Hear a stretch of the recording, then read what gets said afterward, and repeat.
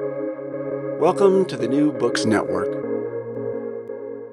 Welcome back to New Books in Critical Theory. I'm your host, Stephen Dozeman. The politics of identity have played center stage in many political debates in the last few years and is often seen somewhat pejoratively as an epiphenomenal manifestation of the dynamics of capitalism. Some scholars, however, see this as a reductive mistake, not just for any attempt to organize against capitalism, but also as part of a mistaken understanding of what identity is. This is one of the animating ideas of my guest today, Ani Mitra, here to discuss his new book, Identity, Mediation, and the Cunning of Capital, from Northwestern University Press in 2020. Utilizing the insights of philosophy, psychoanalysis, and critical theory, the book looks at radio transmissions and films dispersed through the Algerian Revolution and its aftermath. It examines experimental prose and imagery around Asian American identity, produced by neoliberal academic institutions, and it looks at the orientations on display at an LGBTQ film festival in an India struggling to join the world market, while still maintaining its own distinct identity. The book is a theoretically informed world tour that scours the globe in search of the various contexts that mediate and constitute us, and the contradictory identities that emerge. Ani Mitra is an associate professor of film and media studies at Colgate University. He received his PhD at Brown University and is the author of a number of book chapters and articles. Ani Mitra, welcome to the New Books Network. Thank you, Stephen. It's a pleasure to be here and to be in conversation with you. Yeah, so first question we always like to ask our guests is if you could introduce yourself and maybe tell us a bit about your background and what your research tends to focus on. Sure. So I am an associate professor of global film and media at Colgate University in Hamilton, New York. And my teaching and research interests span the fields of post-colonial and diasporic media cultures and gender and sexuality studies. So my first book looks at the sort of production of identity politics in a global frame, and looking at the relationship between media and identity, or what I call a kind of politics of mediation that capitalism has put into place, and how that impacts identity production. And I'm also interested in looking at the role of aesthetics in not just in the context of artistic production or artistic reception, but the impact of aesthetics on sort of cultures of media reception and how that shapes identity and identitarian attachments. So that's my work in a nutshell. Excellent. So to kick things off, the book starts by looking at a situation that developed in 2017 around Donna Schutz's oil painting Open Casket, which depicted the mangled face of Emmett Till. The painting received some critical protest and became the centerpiece of a series of debates across a number of platforms. But what really seems to drive your interest in the piece is how these various forms of expression, protest, and engagement are themselves shaped, or, to borrow your term, mediated by the various contexts they inhabit, whether it's the art piece at the museum, the protest video on Facebook, or the various analyses of the debate that showed up in academic journals that are produced by neoliberal academic institutions. So can you unpack how this series of debates was shaped by the locations in which it appeared, and how this contextual mediation can help complicate our understanding of the art piece and its responses? Yeah, so the context of mediation, or what I see as the kind of multiple mediations shaping any instance of mediation, is sort of fundamental to my reading of the protests and the overall argument of the book.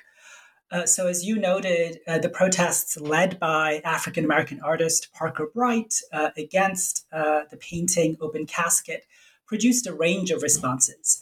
On the one hand, a number of artists, activists, and cultural critics supported Bright and his position that this abstract painting, evoking the kind of very well-known iconic photograph the lynched African-American teenager Emmett Till commodified Black suffering for the enjoyment of a kind of wealthy a group of white patrons at the Whitney Museum.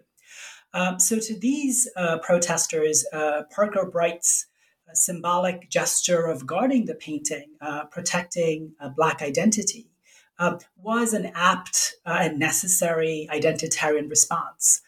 On the other hand, though, other activists and artists saw Bright's gesture as an act of censorship, as being anti-art.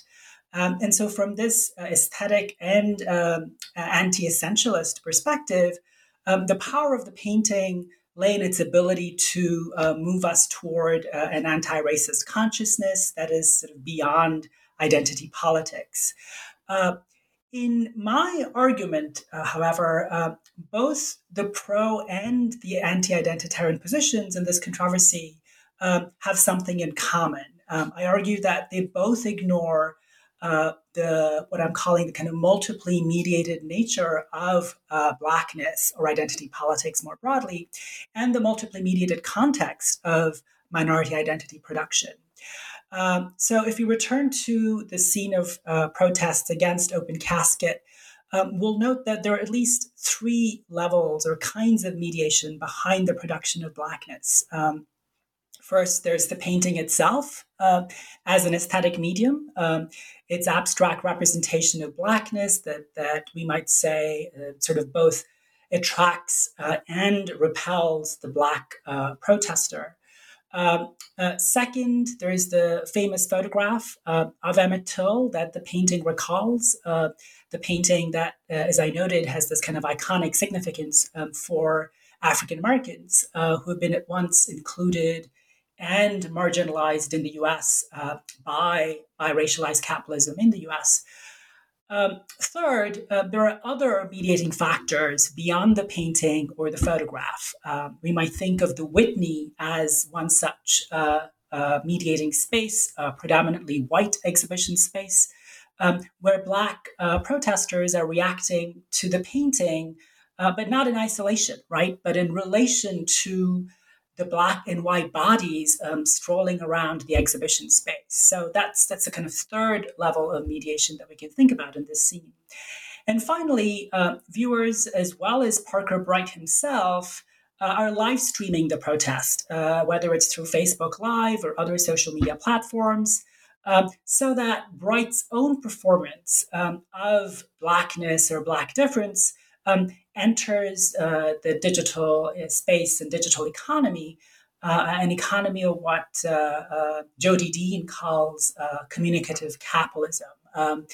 This kind of capitalism or virtual capitalism or capitalistic space where that allows Bright to acquire a certain amount of value, circulation value, as a Black artist through digital visibility.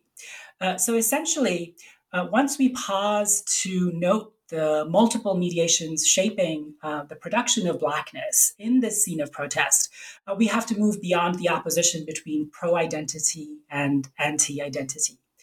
Now, while the Open Casket controversy might seem exceptional, my book argues that the controversy, in fact, brings into view geopolitically specific and overlapping processes of mediation that are always at work in minority identity production.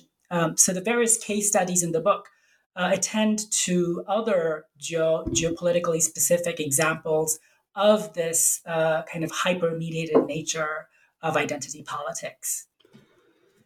At the center of your book is the idea that people's identities under capitalism are split in a way that parallels Marx's analysis of split commodities. You write, quote, "Within a specific socio-political context of minoritization, global capitalism mediates identity so that the latter can be contained and regulated by the hierarchical split between use value and exchange value, shuttling between marginality and inclusion, resistance and conformity. This split within value nurtures capitalism, but it also produces in identity an exceptional and yet normalized irreconcilability." So can you unpack this split for us? Yeah. So by identity, I should probably clarify that what I'm referring to is what the economist and cultural critic Amartya Sen calls a minoritizing constraint. Right. So identity here is born from the experience of being socially marginalized and constrained, being marked as different or other. Additionally, minority identity is an entity that is both individual and collective, right? So, for example, when I say I'm Asian American, I'm not simply referring to my individual identity, but claiming membership in a larger minoritized group called Asian Americans. So, a number of scholars across different disciplines, many critics come to mind, but those who play a crucial role in my book include Ray Chow, Walter Mignolo, anthropologists like Elizabeth Pavanelli and Jean and John Komaroff. All these critics have argued that we need to pay attention to the relationship between identity politics and the capitalist system of value production. Capitalism, they've argued, thrives by producing difference and otherness. So, for example, labeling populations and groups that will be deemed other or inferior to the dominant majority. At the same time, some of this difference will be converted by capitalism into value that can be absorbed back into the system of exchange. So this means that while making certain identified populations sort of feel different and marginalized, capitalism will also encourage the same populations to turn this difference into a commodity. Whether on the domestic sphere or in the global marketplace. It is in this sense that capitalism encourages identities to acquire what Marx calls exchange value. It might help to kind of break down use value and exchange value. Here, let's remember that for Marx, use value is that property of a manufactured object that serves some human need and purpose.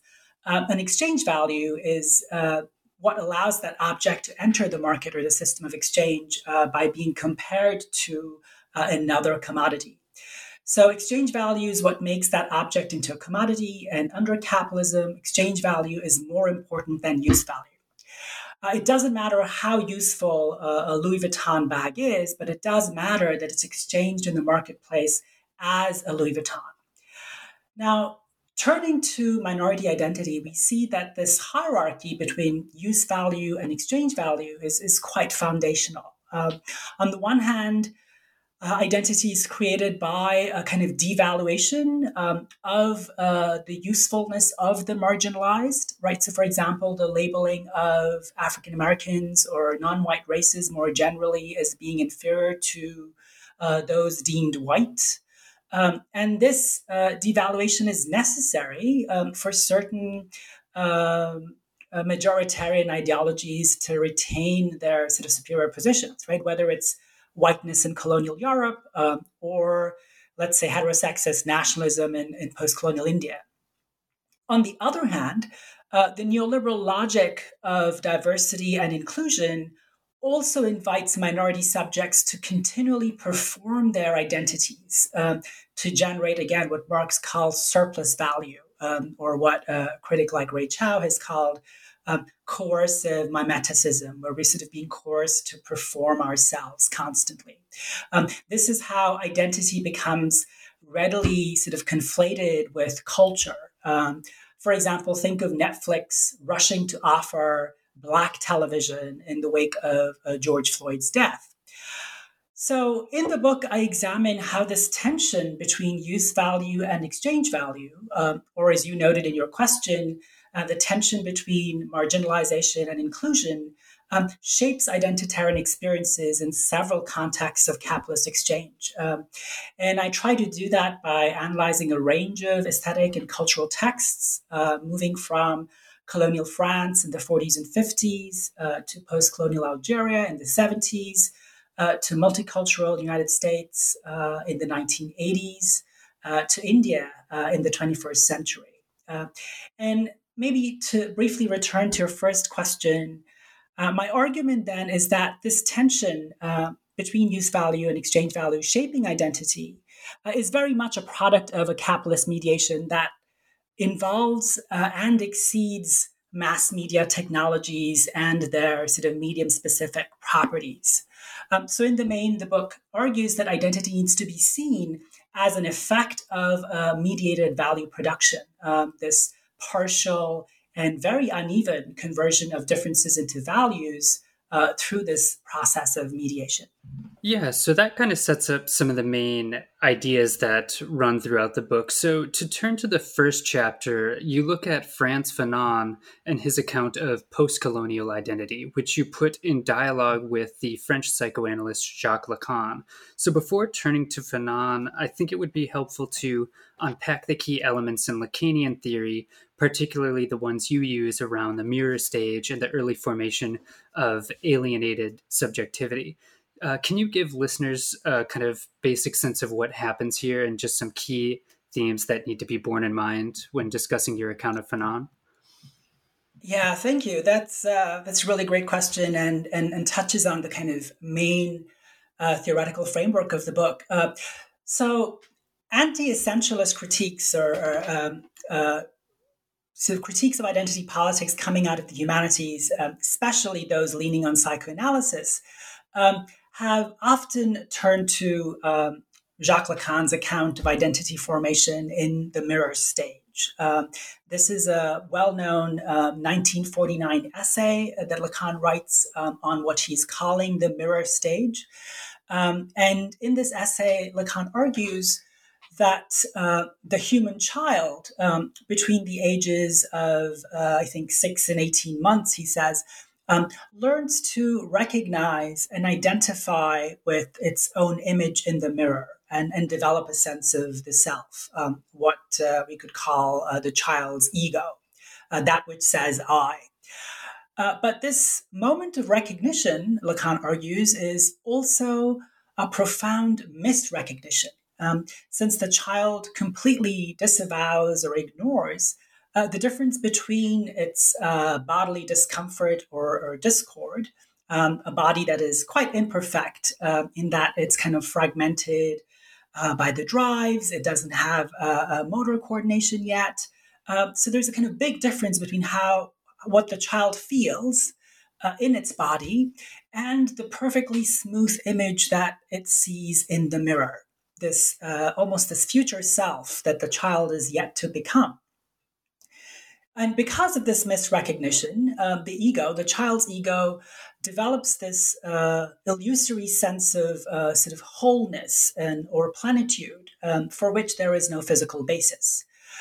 So according to Lacan, in the mirror stage, the child's ego or identity is formed on the basis of this fundamental alienation from the self, from the body of the drives, and a kind of denial of difference, the difference between the body and the image that the child sees in the mirror. And although illusory, this identification with the image, or what Lacan calls imaginary identification, becomes the basis of the child's all future social identifications. So it's important to note that what Lacan calls the mirror stage is not just a particular stage or phase, but rather a structure of mediation that we repeatedly relive as human subjects throughout our lives as social and political beings.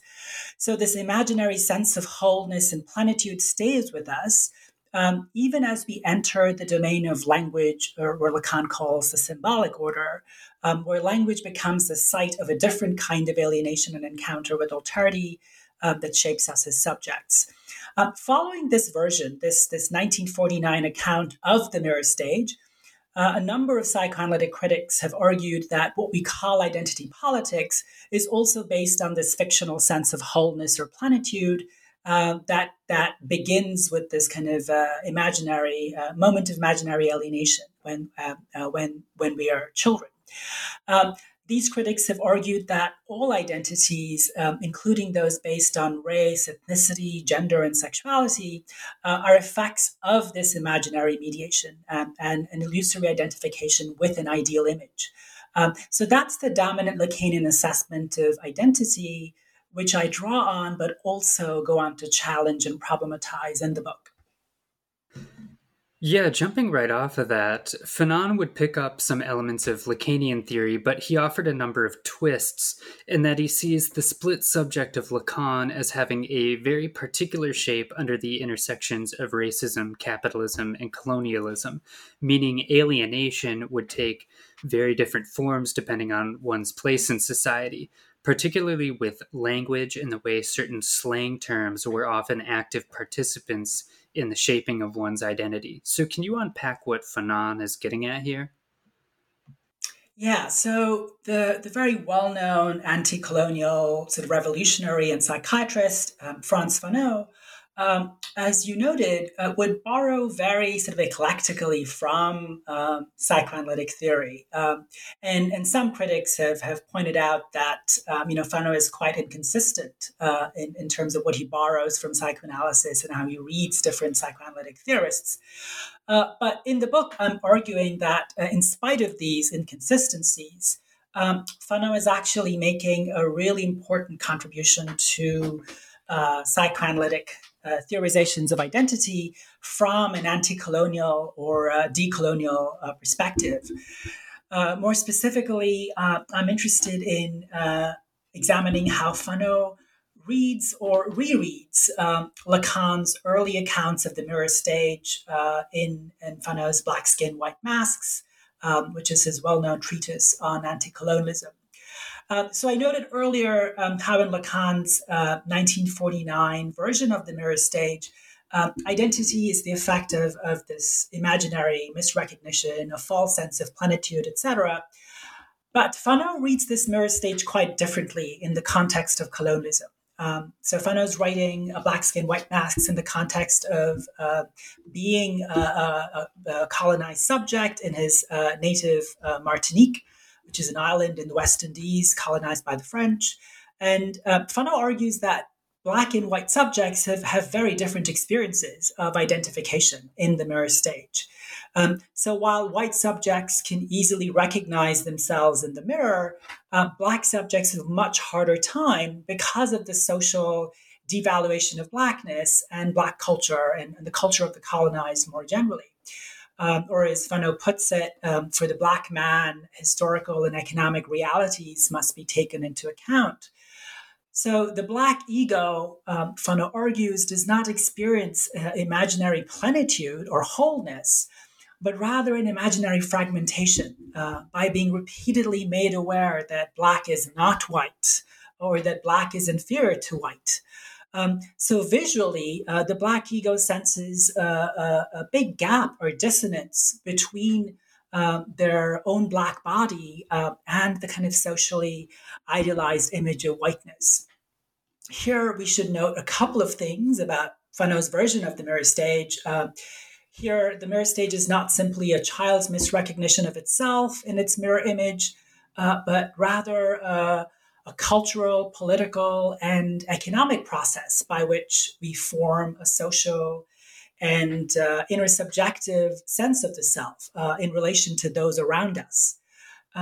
And second, if in Lacan's 1949 account of the mirror stage, the emphasis is on the child's identification with the specular or a visual image or a visual form of the human body. Fanon alerts us to the role that language and emotion and affect can play in identification that is not necessarily just visual, but also non-visual or non-specular. So for Fanon, when a Black child repeatedly hears derogatory things about a Black culture or Black men in colonial France, these verbal assaults also contribute to identification or a kind of misrecognition in the mirror stage. Racialized language becomes a crucial medium, serving as a kind of a non-visual mirror, if you will. So the child's self-perception or identity here remains kind of divided or split between an awareness of their own body and the social environment that includes racially charged language as well as visual images. I should point out here that while Fanot's account of the mirror stage is quite distinct from Lacan's 1949 version, Fanot does come pretty close to other accounts of the mirror stage that we find, for example, in later Lacan, as well as in the clinical theory of this very well-known French psychoanalyst, Françoise Dolto, who was in fact Lacan's contemporary. She was very well known in France, but not as popular among North American cultural critics who are using psychoanalytic theory. So, all this to say that when I turn to Fanot to offer an anti-colonial account of identity production, I'm not dismissing psychoanalytic theory, but bringing Fanot into conversation with psychoanalytic accounts that have been ignored by dominant psychoanalytic critics of identity in the North American humanities. Yeah, moving right along, one of the key forms of media in this chapter you analyze was the radio, which played a number of very strange and unique roles in Fanon's Algeria throughout the Algerian Revolution. You argue that there are a couple layers to the formation of identity regarding radio for the Algerians under colonial occupation, since it at times produced a split identity we've been discussing, but that there were also the possibilities of misinterpretation and misinterpolation, which could create new solidarities of resistance, not in spite of, but because of the radio transmissions Algerians were hearing. So can you unpack what you see going on here? Yes, so it might help to return to what I began with, the manner in which I was describing the concept of mediation at work in the book.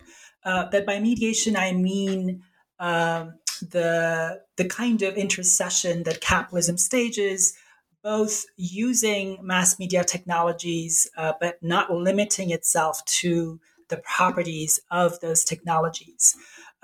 So the role of radio in anti-colonial Algeria needs to be examined both through the specificity of radio as a mass medium, as well as an instrument of French cultural imperialism that drives the introduction of radio in Algeria. Fanot, although born in Martinique, was an active participant in the Algerian Revolution and the Algerian fight for independence from the French.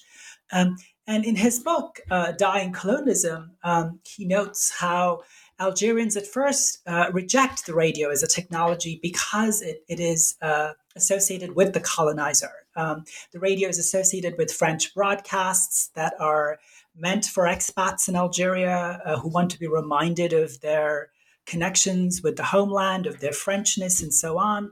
And so from the Algerian perspective, radio initially is strictly anti-Algerian. It represents or communicates, again, to go back to the psychoanalytic terminology, a kind of ideal image of Frenchness with which Algerians are unable to identify, right? So that's the beginning of a kind of fragmentation that Fanot is referring to.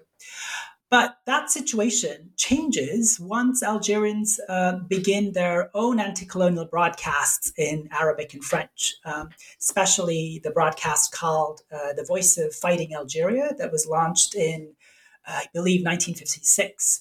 So in Dying Colonialism, Fanot describes this remarkable scene where the Algerians are listening to The Voice of Fighting Algeria at the station with their ears glued to the radio set. And Fanot calls this act of listening a battle of the airwaves because the Algerians have to frequently change the broadcast wavelength to dodge and fight the French efforts to jam these broadcasts. So what's fascinating here in this account of reception is the ambiguous status of radio in Algerian anti-colonialism. On the one hand, radio is seen as a weapon of colonization, upholding French whiteness as value. On the other hand, the radio broadcasts in French and Arabic also become a means of asserting a kind of fictional Algerian identity as a competing value that is both drawing on but also trying to resist the colonial capitalist logic of whiteness. Now, let's note that I called this identity fictional It's fictional because it doesn't exist at this time, except as a kind of mental and an affective construct created through mass media like the radio. In fact, Fanon points out that when Algerians hear these anti-colonial messages on the radio, or what he calls the kind of voice of the fatherland, they often what they were actually hearing is often a kind of meaningless, active crackling or static noise of the radio. And it's a remarkable moment because in that politically charged context of anti-colonial resistance, even that crackle can be construed or misconstrued or misrecognized as the voice of the fatherland. So you can again see a kind of echo of Lacan here, the kind of misrecognition that we see in the mirror stage. But Fanon goes further. He says that not only do the Algerians listen to this meaningless voice, but they also absorb it into their bodies and become these broadcasters of this anti-colonial message that's founded or premised on this meaningless crackle. So Algerian nationalism is founded in part on this active misinterpretation of the noise of the radio, or noise is a kind of acoustic mirror, if you will. So this is another example in my book of what I'm calling the intermediality of identity, right? That identity is split between media. And as I tried to just outline for you, Algerian identity here is split between both the radio as a kind of instrument of mediation, as well as the colonized body that serves as another crucial agent of mass mediation. Yeah, moving along to the next chapter, you turn to Teresa Hak-Kyung Cha's work Dictée, an experimental text that synthesizes prose, poetry, and visual imagery to depict or create a particular subject. So let's start by speaking about some of the language employed, which you argue both defamiliarizes the familiar and also at times exists as a sort of linguistic means of revolting against the interpolative structure, to borrow your phrase. Can you give us a sense of what you see Cha doing with language here and how it serves to articulate the very particular experience of being an Asian American? Mm-hmm. So in this chapter, I'm arguing that, like Fanon, the Korean American artist and author Teresa Hak-Kyung Cha is thinking of language as one medium among others that shapes identity under racialized capitalism. So if Fanon was thinking of anti-colonial identity in colonial France, Cha's Dictée reflects on Asian American identity, but also I'd say identity production more broadly under racial capitalism in the US. But as your question already notes, the politics of language in Dictée is quite complex. So on the one hand, Cha draws on avant-garde techniques, specifically language poetry that emerges in the US in the 60s and 70s, to focus on a kind of materiality or material specificity of language outside of meaning and communication. So this experimental approach is part of revealing that side of language that we don't see or hear in our everyday use. So that's part of making the familiar unfamiliar, or what you described as defamiliarizing the familiar. On the other hand, much of Dictée is preoccupied with the effects of colonialism and neocolonialism on language. So language serving as a site of cultural imperialism, as well as anti-colonial nationalism, where the experience of language is, again, inseparable from colonial oppression and the nationalist sentiments that this oppression generates. So what's fascinating about Cha's text is the manner in which it asks us to see literary and aesthetic cultures in the US more broadly as being constituted by both these approaches to language, the ethnic identitarian approach, as well as the avant-garde or the non-identitarian approach. More specifically, I read Cha's text to argue that what Dictée makes clear is that these seemingly oppositional modes of language are in fact intimately connected, in that they both originate in the violence of the commodity form and exchange value and the universal equivalent. I should note here that while there is a voice in the text that we might call Asian American or Korean American, Dictee isn't just an account in my reading of just Asian American identity. It actually explicitly refuses to offer an essential or a singular account of Asian Americanness.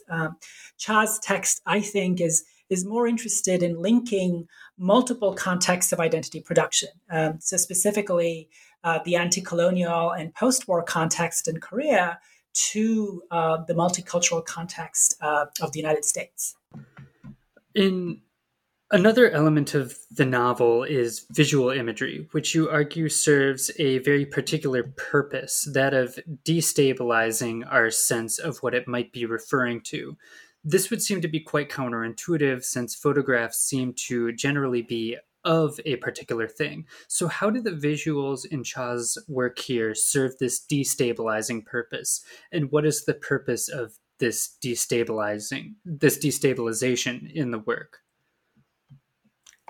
Right. So I described Cha's text a moment ago as this experimental work where identity is represented as something that is mediated by language as well as the image under racialized capitalism. Interestingly, the photographs that Cha includes in her text are often without any descriptions, titles, or context. So the reader has no ready description at hand to interpret the image. This absence of context or additional information has led many critics to argue that Cha is not interested in questions of identity or what in the context of photographs we might say kind of photographic referentiality, an interest in kind of understanding or fixing the reference to the images that we are seeing. But I argue that the destabilization that you're referring to happens not because the images don't refer to a particular person or a thing, but rather the reader has to labor to decode the significance of the image and pay attention to several details in the image that a predetermined caption would otherwise ignore or severely limit. So in my reading of Dictee, I focus in particular on images from the Japanese occupation of Korea to argue that by withholding information about these images, Cha is actually inviting us to read the identity of the reference of the individuals that we are seeing in the images, not merely through what we can see, but rather through what lies beyond the image. So the sociopolitical conditions and specifically the colonial violence that makes the image possible, but remains either partially visible or invisible in the image itself. So there's a kind of interpretive work that we have to do as readers when we are confronted with the image. And that allows us to think of identity in and through the kind of multiple mediations that I'm referring to. So in short, Cha invites us to read identity or the identities of the photographed referent through the violence of colonial capitalism that is at once visible and not entirely visible in the image. Finally, I want to ask about this novel's relationship to academia and the avant-garde. The novel is one of the central texts in the history of what's often called Asian American studies, and so occupies a central place in much contemporary academic study.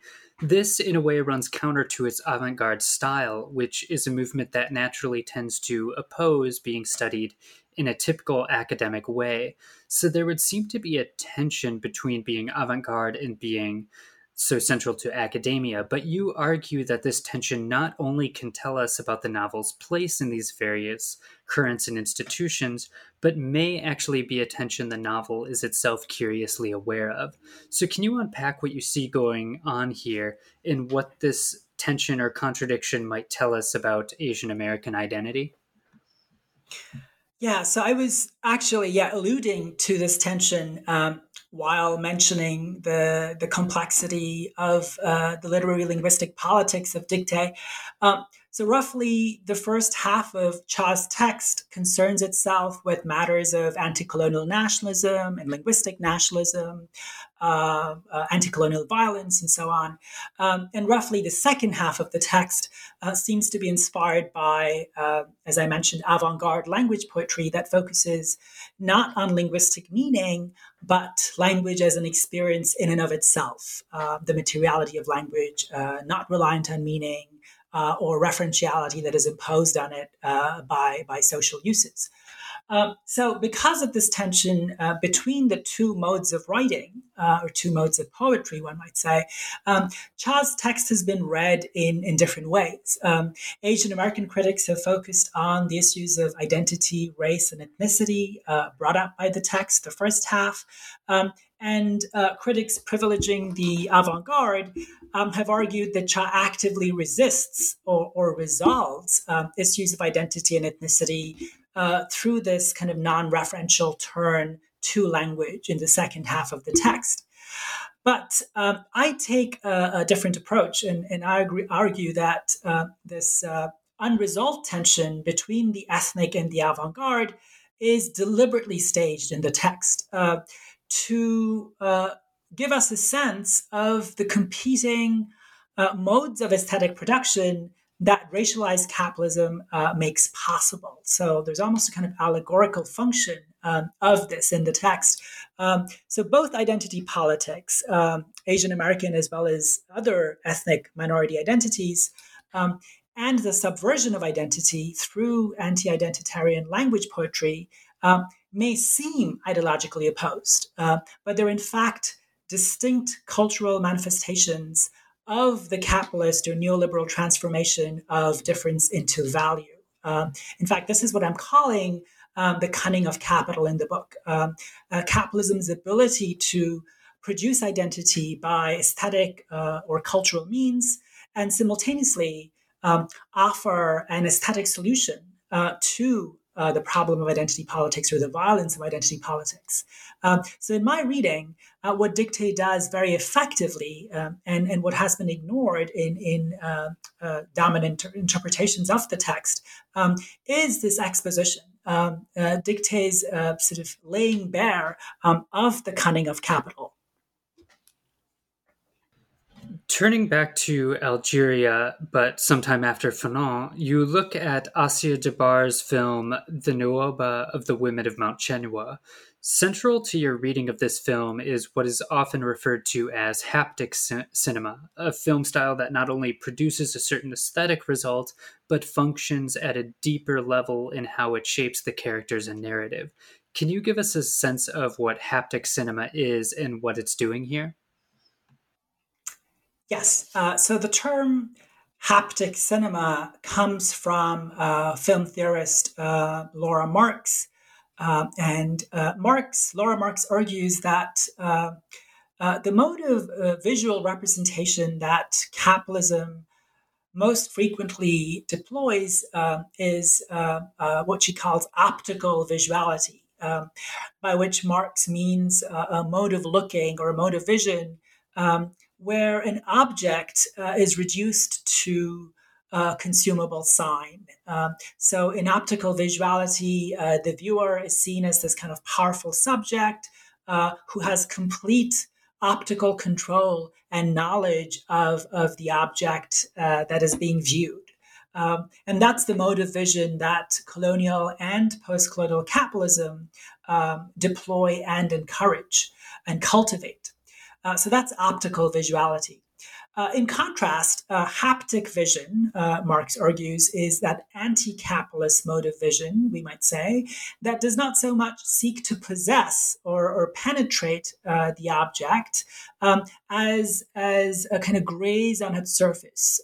So rather than seeking to own the image, which is what optical visuality does, haptic visuality produces a kind of tactile intimacy with the image. So it's a kind of aesthetic gesture that seeks to undermine or undo the hierarchy between the viewing subject and the viewed object. So undo this kind of subject-object dichotomy. Notably, for Marx, haptic cinema is associated with a politics of anti-identitarianism, or a kind of aesthetic anti-essentialism that cinema alone can produce, precisely because the viewing subject here attempts, I guess metaphorically speaking, a kind of dissolution into, or a kind of commingling with the object that is being viewed. So, in my reading of Assia Jabbar's film, The Nuba of the Women of Mount Shinua, I'm interested in the way that Jabbar uses cinema to similarly deploy haptic aesthetics. There are several scenes where the spectator is encouraged to cultivate this intimate and sensory relationship with the image, to see representations of Algeria and Algerian women without occupying a position of mastery. But this haptic aesthetics in Jabbar, in my reading, is not a solution to the violence of identity politics, as Marx suggests. In fact, haptic aesthetics, I suggest, creates the conditions for reflecting on the kind of gendered violence, or the mediations of gendered violence that create feminine identity in post-colonial Algeria. So I go so far as to suggest that Jabbar uses haptic aesthetics to evoke a tactile power of moving images that in fact evoke a kind of unrepresentable trauma from identitarian violence. So if Laura Marx sees haptic aesthetics as a solution to identity politics, I argue that Jabbar is asking us to understand the multiple mediations of identity through a kind of haptic cinema.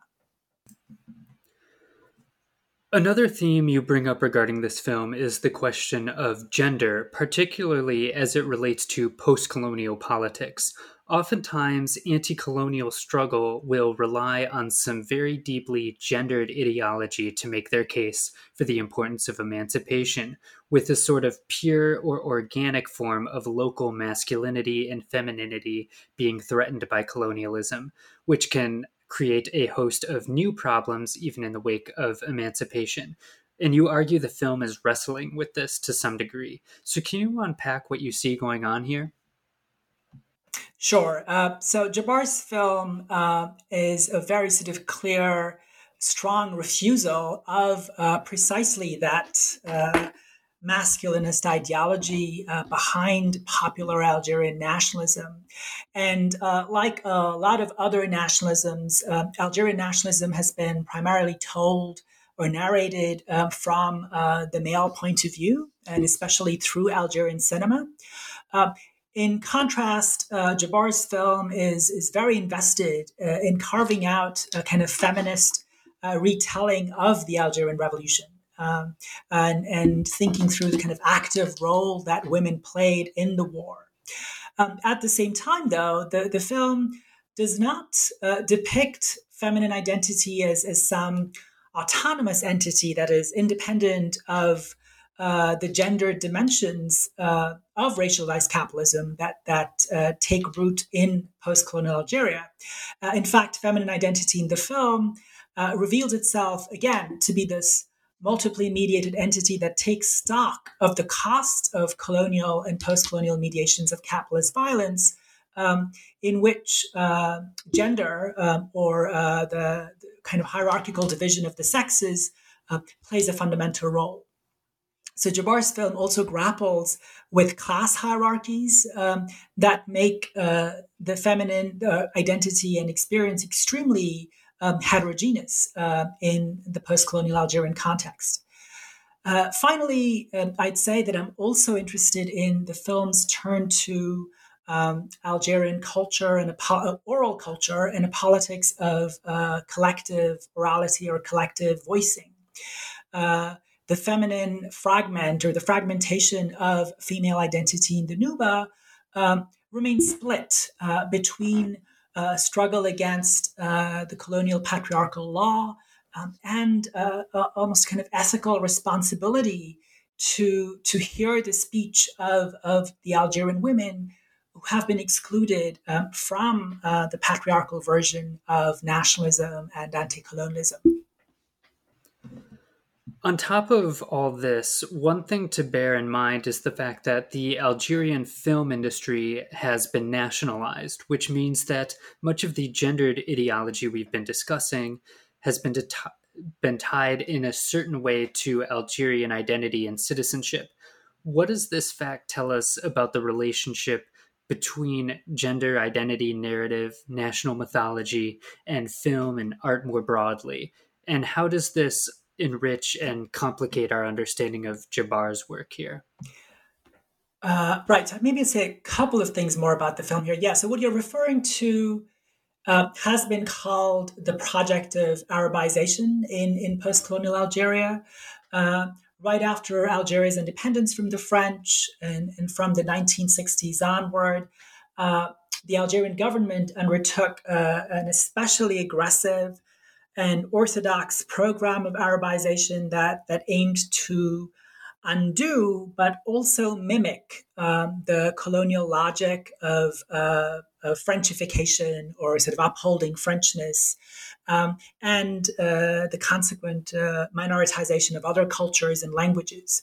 So, giving Arabic the status of French meant identifying Algeria's non-Arab inhabitants, and especially the native Berber population, as outsiders. And Jabbar, for her film, interviews many Berber women, many of whom are her own relatives. So unsurprisingly, the call for Arabization also meant tightening the kind of patriarchal control or grip over the post-colonial state. The 1984 Family Code is a kind of draconian example of that, this law that severely curtailed women's rights, legalized patriarchal control over divorce, reproduction, and even the right to adopt. So it's pretty remarkable that Jabbar's film, which is made in the late 1970s, anticipates and critiques these developments to come.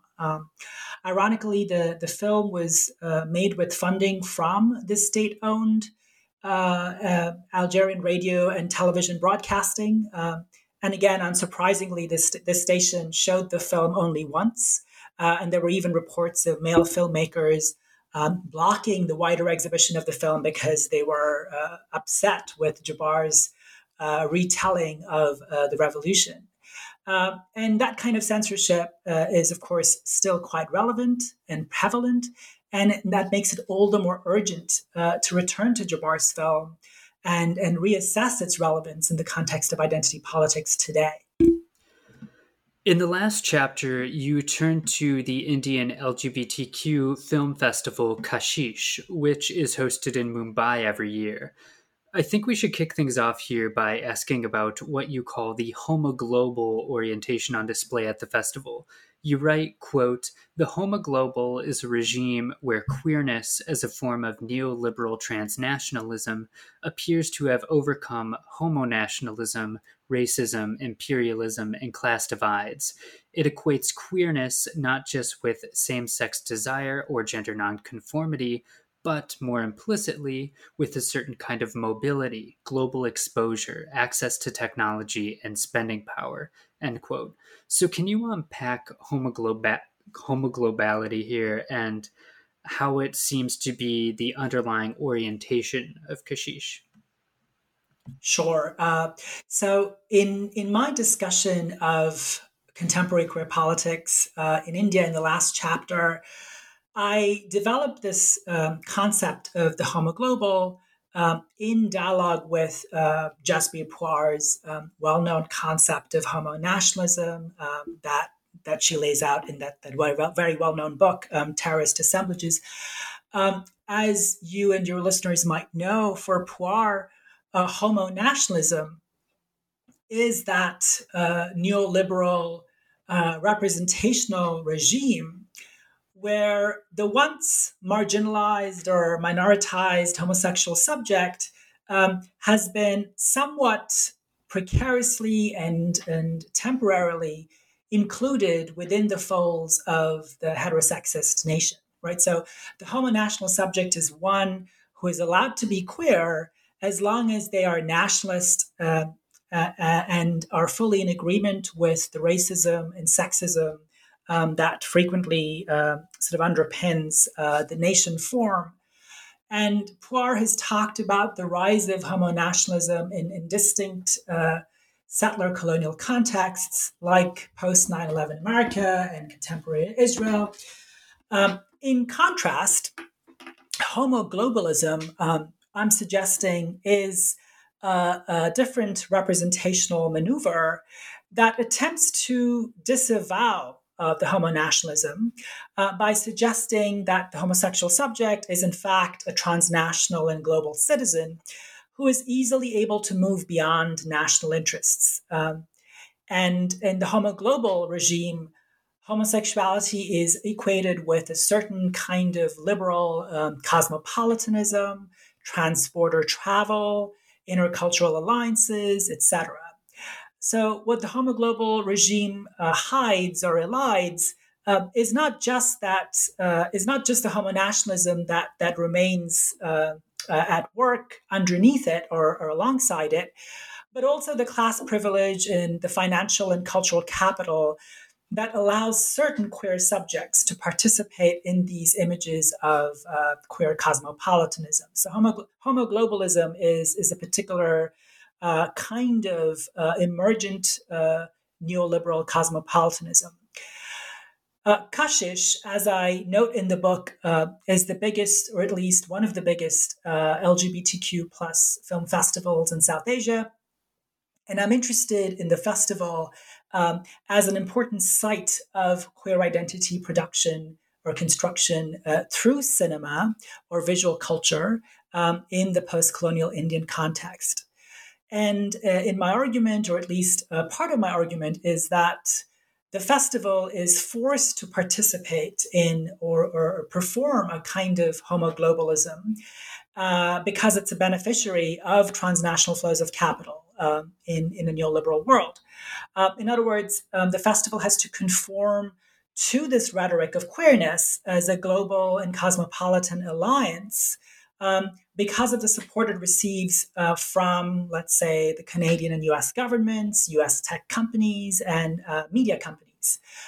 These partnerships have required the festival to mold its self-image or its brand in accordance with this kind of dominant international rhetoric of queer rights and visibility, one that is often at odds or at a remove from the realities of queer lives in contemporary India.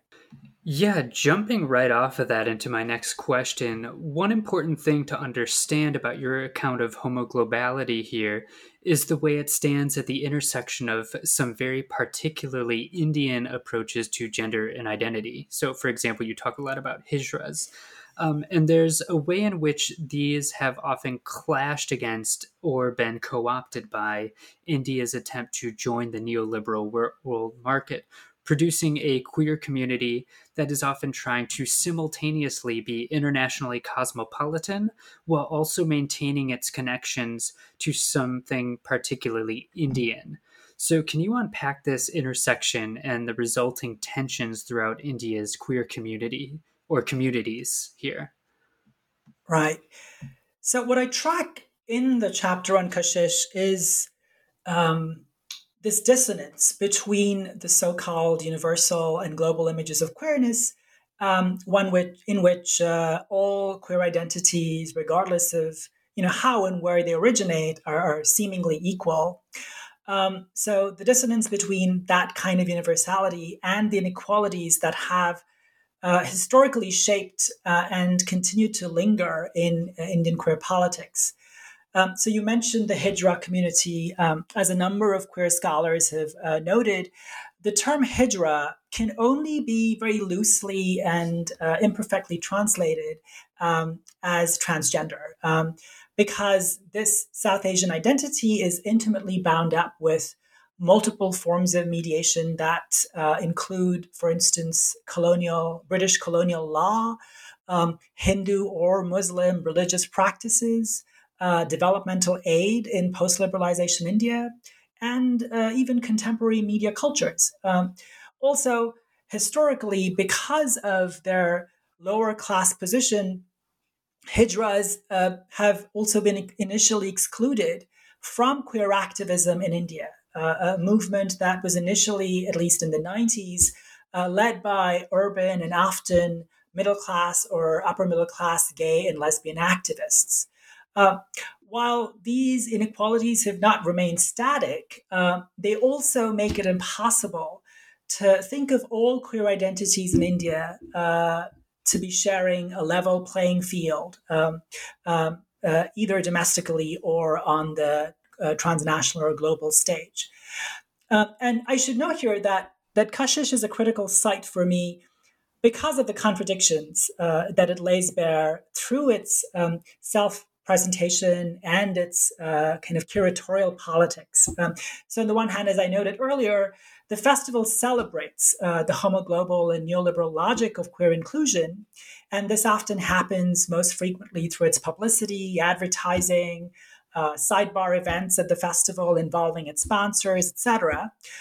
On the other hand, the films curated by the festival frequently reveal the multiple mediations producing the asymmetries between queer identities in post-colonial India. And I analyzed several such films in the last chapter, and these are films that are made mostly by independent activists and or student filmmakers. So when I'm analyzing the Kashish Film Festival, it's important to bear in mind that I'm not looking at just the homoglobal logic, but also this dissonance that is articulated through the films screened at the festival. Yeah, jumping right off of that, you do look at quite a few different films, but the one I think that kind of really drives a lot of these points home really well for you is Goddess, a film about a queer woman working as a live-in housekeeper. The film is mostly set in the house where she lives and works, and so the house becomes a place where her identity is created and then fragmented, as it's the place where she is simultaneously a queer woman with certain desires, but also a worker with material needs. And the clash between these produced some key conflicts for her. So, can you unpack what you see happening in this film and how it depicts some of the tensions we've been developing so far? Yeah, thanks for bringing up Goddess. Goddess, or Devi in Hindi, is a remarkable short film made by Karishma Dubey, who's actually, I think, currently a film student at Tisch, if I'm not mistaken. And if I'm remembering correctly, I saw the film at Kashish in 2017. And as you noted, the film is about two young women, one of whom is employed as a live-in domestic worker in an affluent Indian household, and the other woman is the employer's daughter. So it's a simple or apparently simple and short story. The two women develop a sexually intimate relationship. The employer or the mother of one of the women finds out and berates them, and the domestic worker is promptly fired and replaced. So that's the plot in a nutshell. But what's really powerful is the manner in which Dubey cinematically draws our attention to the class divide between the two women, the precarious status of Devi, the domestic worker in the heteronormative household.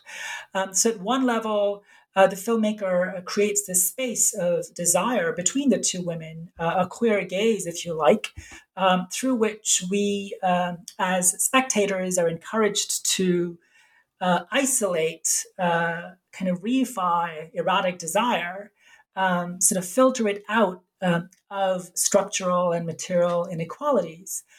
On another level, though, the film also aesthetically alerts us to the domestic worker Devi's lower class status, the undervalued nature of her labor, and ultimately the replaceable nature of that labor, the expendable nature of that labor. One of the most poignant markers of Devi's identity or precarious position in the household is the sound associated with her labor. She is frequently heard, or we hear the sound of Devi wringing water out of a rag that she uses to mop the floor with. And at one point in the film, the camera lingers on Devi wringing that water out of the rag. But the lighting is such that we don't really see her. All that we hear is the sound. And at the end of the film, the morning after the two women's relationship has been discovered by the mother, we hear the same sound. But we realize that the woman wringing the rag is a new domestic worker. And that's the moment we realize that Devi has been quietly replaced. It's the sound of that labor that alerts us to this eviction and absence. So I choose this film because of the way in which it represents the splitting of queer identity. In Dubé's film, queer identity remains split between a kind of cinematically mediated space of erotic desire and the deeply unequal regime of labor that characterizes this urban Indian household, and by extension, the contemporary neoliberal India. And this critical assessment of identity is starkly at odds with the homoglobal rhetoric of Kashish that you see in its advertising and publicity. In the concluding chapter, you discuss a good number of things, but the one I wanted to ask about in closing is where you discuss the question of intellectual production and the way intellectual products are produced under certain conditions that affect the final form they take. Of particular interest here is the way supposedly subversive or avant-garde disciplines have found themselves to be intellectual staples of many major neoliberal universities. And this book itself is published by Northwestern University Press, so I think you're kind of engaging in some, very reflective self-critique here. So I'm wondering if, in closing, you could tell us what this may say about the potentially compromised nature of much contemporary academia and how we ought to reorient ourselves to be more critical of some academic disciplines and their output. Yeah. I think it might be useful to return to this idea of the cunning of capital that is central to the book. What the book calls out, as I noted earlier, is capitalism's cunning ability to promote culture or aesthetics as both identitarian and anti-identitarian solutions to its own oppressive effects, right? So we are trying to, both within and beyond academia, trying to present identity politics and anti-identity politics as solutions to the problems created by capitalism. This cunning, the book argues, has affected North American academia as well, where you have on the one hand, the institutionalization and culturalization of identity-based fields, let's say from ethnic studies to queer studies, to the kind of ethnicity-based field, whether it's African American studies or Asian American studies. But on the other hand, you also have the institutionalization of anti-identitarian and avant-garde aesthetics that have acquired a certain amount of cultural capital. The avant-gardism, this avant-gardism in the humanities in particular, often relies on privileging a particular aesthetic medium and its medium-specific properties. So throughout the book, I examine different manifestations of this tendency in the humanities, in literary studies, film studies, and queer studies, to name just three fields. In literary studies, a certain strand of post-structuralist thinking has argued that it's possible to move past identity politics by immersing oneself in the kind of absolute alterity of language. In film studies, a certain strand of film theory has argued that immersing oneself in the tactile properties of cinema can offer an alternative to our identitarian attachments. So all these medium-bound alternatives to identity, I'm arguing, fail to take into account the fact that identity is produced between media or intermediately or through the intermediality of racialized capitalism. So what I end the book with is a kind of plea for a more rigorous interdisciplinarity, where as scholars of the humanities, we look beyond our disciplines and our discipline-bound investments in particular media. And here we think critically about interdisciplinarity itself, because that has also become a neoliberal buzzword. So no aesthetic or technological medium can save us from the violence of identity politics. No one medium can save us. What kind of interdisciplinarity can we forge based on this realization? That's the pessimistically optimistic question with which I end the book. Yeah, so jumping right off of that, we always like to ask at the end what our guests are working on now, if anything, and I'm sure you'll have some answer that kind of jumps right off of that. So do you have any new projects in the work, any new directions you're going in? Yeah, well, right now I think I'm going to take a break from writing because I need to sort of think more about the two projects that I'm currently working on, conceptualizing. One is a project on queer cinema and cosmopolitanism, and that comes out of, I guess, sort of builds on the last chapter. So thinking critically about the possibilities of queer cinema or cinema's ability to think about queerness beyond identity politics, but taking into account the various sort of structural processes that put these identities into place, whether it's sort of immigration law or sort of domestic contexts of repression, political and social. So thinking about global queer art cinema that is in conversation with feminist and Marxist approaches to queer modes of living, let's say, that move beyond identity politics, but also look at the violence of identity construction. And the second project is geopolitically more specific, thinking about the representations of caste and casteist violence in Indian cinemas. So that's a newer and more a project that for which I need to do a lot of new research, but I'm really excited about both.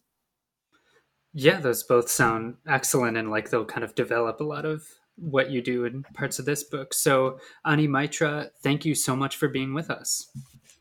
Thank you, Stephen. It's been a sure and wonderful pleasure.